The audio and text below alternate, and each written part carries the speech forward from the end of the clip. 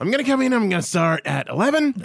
For no reason, I'm going to start at 17. But realistically, we know that the most righteous dude ever is Dave Grohl, who has invited a 10-year-old up onto stage who could play Enter Sandman by Metallica and they perform the song, and now has invited a blind kid and has let the kid go through feeling the guitar and hearing everything. Meanwhile, he's also helping his daughter promote autism awareness by playing guitar while she sings some Adele songs sounding like Adele. Dave Grohl is Jesus. Except he's white, and we know that Jesus isn't white.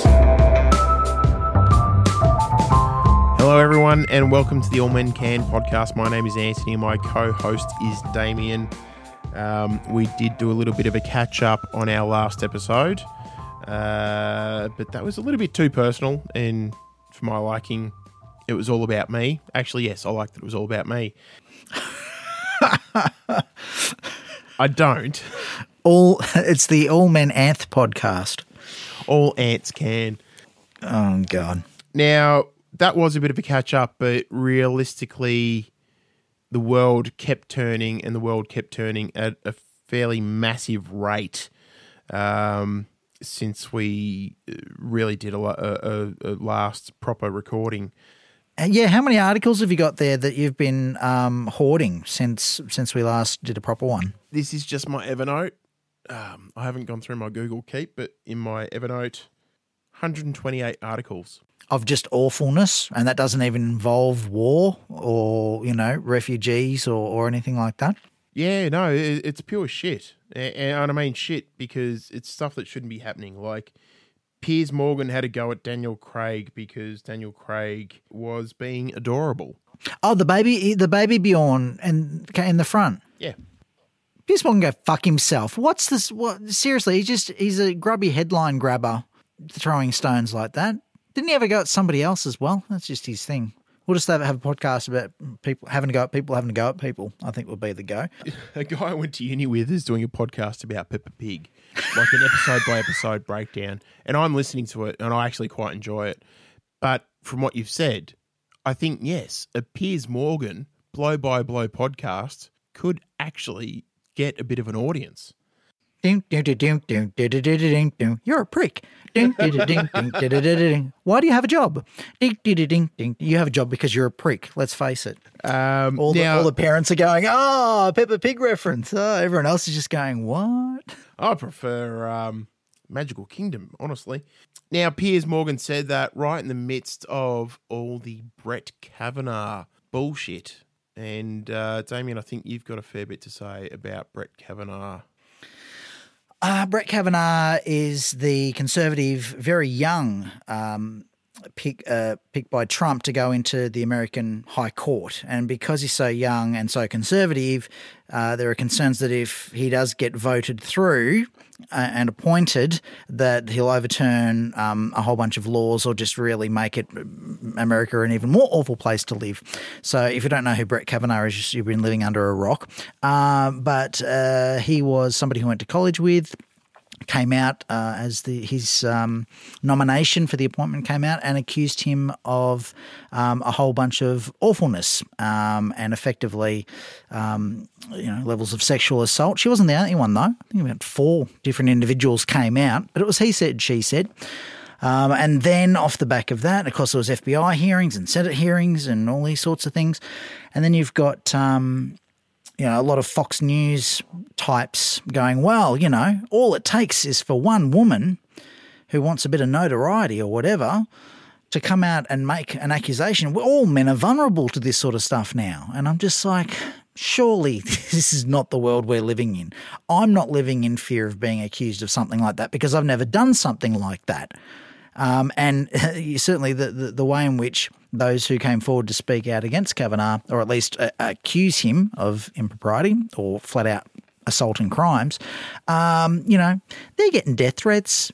They're getting their names dragged through the mud. They're not doing it for fun. No one's getting rich or famous off this for the right reasons. But it got me thinking as far as, well, how pure am I? How thinking back to my awkward days as a hormonal teenager who was always just perpetually in the friend zone and respectful and fearful of women. I wasn't really part of that clique, those guys who, do things with other girls. But then I sort of thought about my young adult life and the way in which I would relate to women and pursue women. And seriously, I do not have to take off my shoes and socks to count how many relations, individuals that I've delved into that. Seriously, it's a very low scoreboard in that regard. It's quality, not quantity. And, I'm pretty sure, and even especially in a workplace environment, I know that I have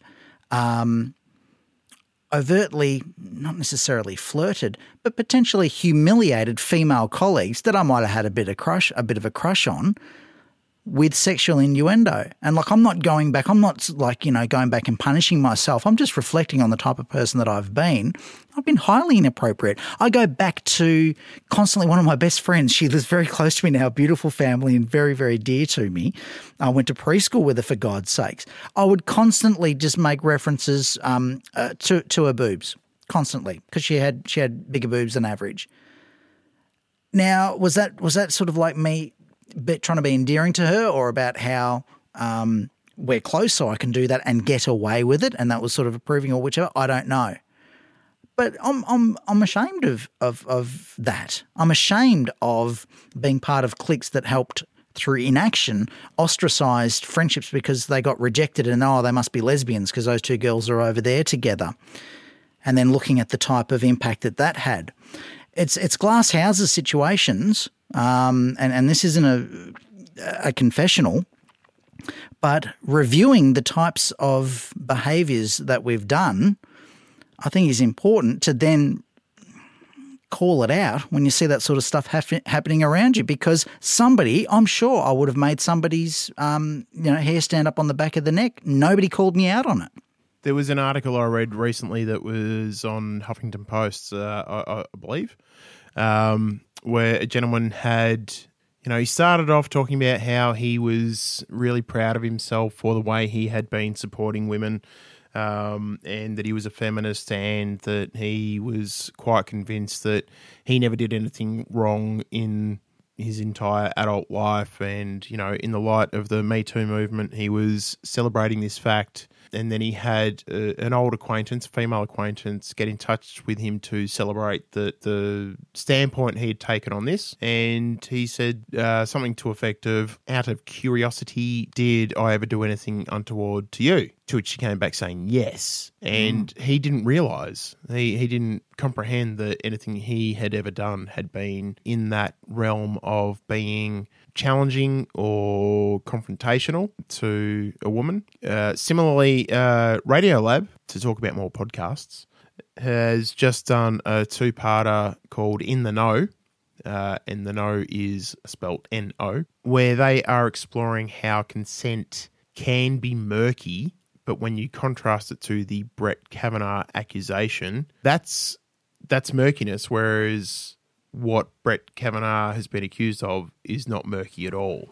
The same week that all those hearings and testimonies were going on in the States, the New York Times asked, they put the call out for blokes who wanted to actually go on the record, anonymously of sorts, to as far as past bad behaviour towards women. They got 750 people respond. They published 8 of the stories. I will put this up on, or I have put this up on Facebook. I'm talking as if I'm in Back to the Future now, or Bill and Ted's, the whole time travel thing where, look, there's a bucket. But it happened. Look for that. Me Too High School. You got 80-year-old men living with regret because of the way they made somebody feel during the war. Incredible stories. So flick across and leave us your comments. But that certainly wasn't the only thing that was happening while we were taking our little hiatus. There was an absolute flurry. If there were 8 or 9 shark attacks that were happening around Australia within 7 or 8 day period, they'd be draining the ocean and we will all be having flake for dinner. But Australian women being killed in the same time frame, well, there's not a lot you can do about it apparently, though it did sort of coincide with the launch of the Stop It at the Start campaigns, which we've put those videos on our socials as well. What's your knee-jerk reaction to those ads where you got just flick the girl's skirt up and I got suspended for that, and the girl's like, oh, well, I'll just get used to being harassed and abused.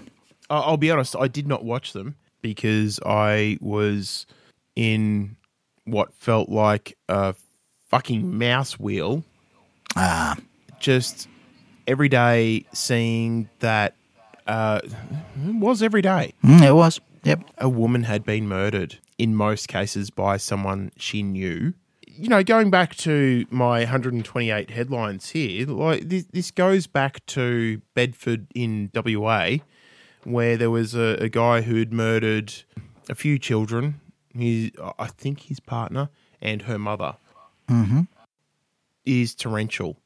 And what fucks me off is to see these men going, but domestic violence is also against men. Yes, it is. But there are not the same amount of men being murdered by women in this country. So when you hear people saying, men, you need to do something, you actually need to do something. Stop fucking whinging about your particular little predicament and do something to protect those around you. This isn't men being killed off. Men are being killed off in one percentage, but this is not men being killed off at a rate of knots like women are being killed off, and women are being killed off by men. It's horrifying. What came out of Wollongong in the first week of October was 39-year-old mum, Christy Powell, murdered.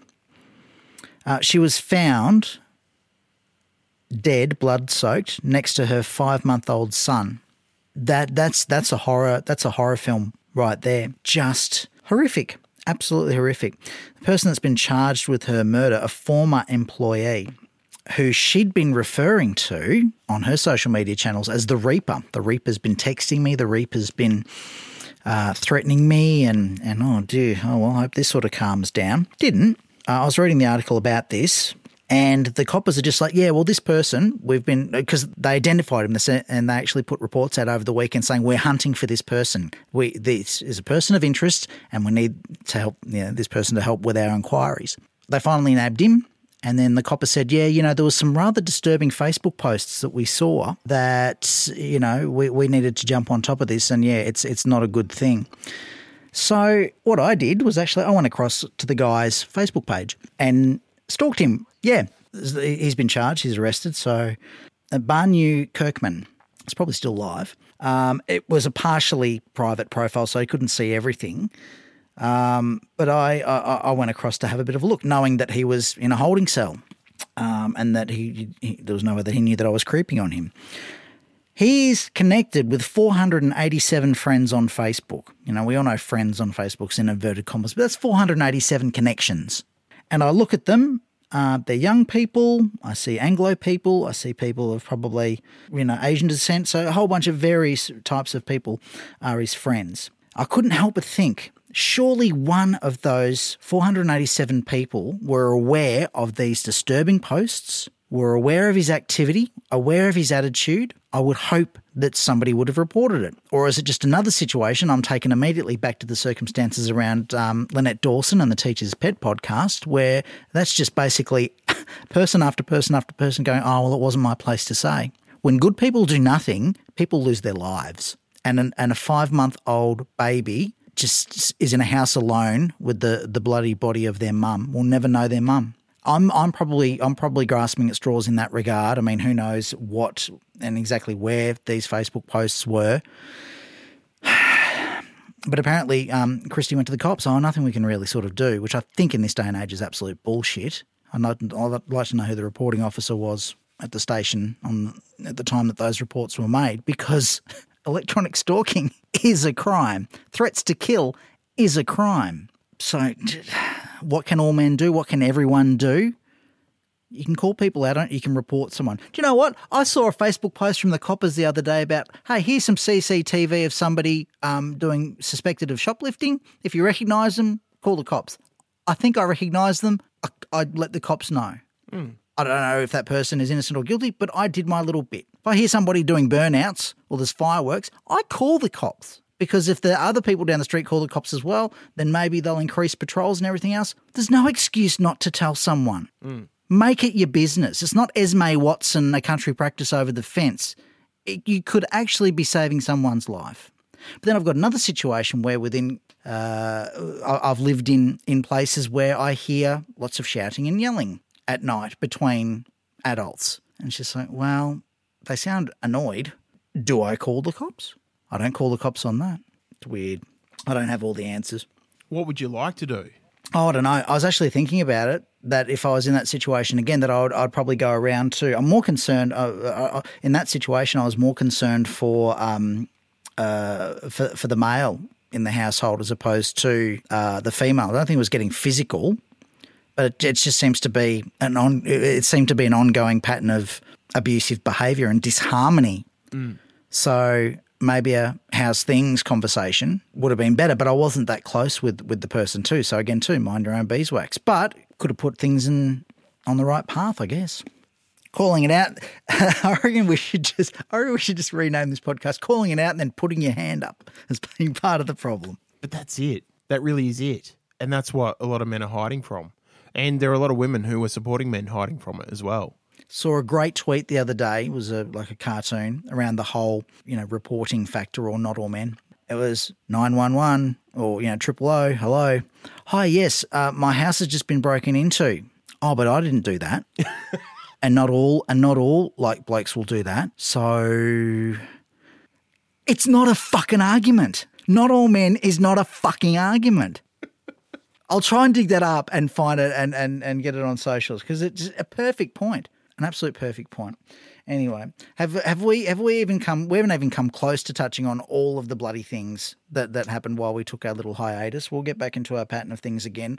I haven't been as in much of a whirlwind as you have, good sir, but I got a bit on.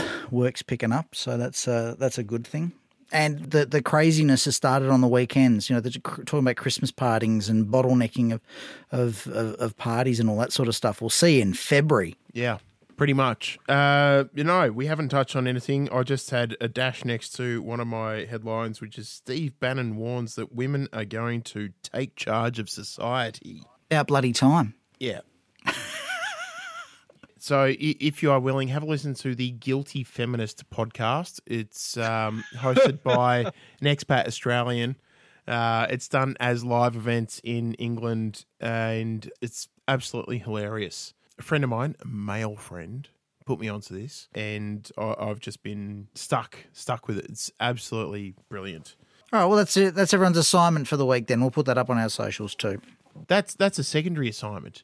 The actual assignment is the SBS documentary. Yes. All Men. Yes, all men. # yes, all men. Thank you, Damien. Is toxic masculinity killing Aussie men? I really like SBS's The Feed with Jan Fran and Mark Fennell as the regulars, and Marty's on there as well. I think this is what it appeared on as part as. The Feed is like Behind the News with swearing. That's the way that they sort of talk it up. Certainly goes into things a lot more in depth. And for that outing, I think Marty's done well. So give that a go and let us know what you think in the comments. Oh, and we're on socials too. @AllMenCanAU on Twitter and Instagram, and the All Men Can podcast. We're looking to get those numbers back up. I'm probably going to just also go through and let you know what you've missed. Because like our prologue, the first one that we ever did, about 350 listens. Oh, we're about to crack, I think we probably would have by now, over 3,000 listens, which isn't too bad. Doesn't mean 3,000 people. It means 3,000 spins. And it doesn't mean that everyone's listened to everything. I know data, but it's still kind of cool. And, your last one, we were talking about how you were coming up to your mental health break. It's about 112 listens compared to 350. So audience retention is shit, but I think we can get it back up there. Hang on. But to make it about me, why don't people care that I'm sad?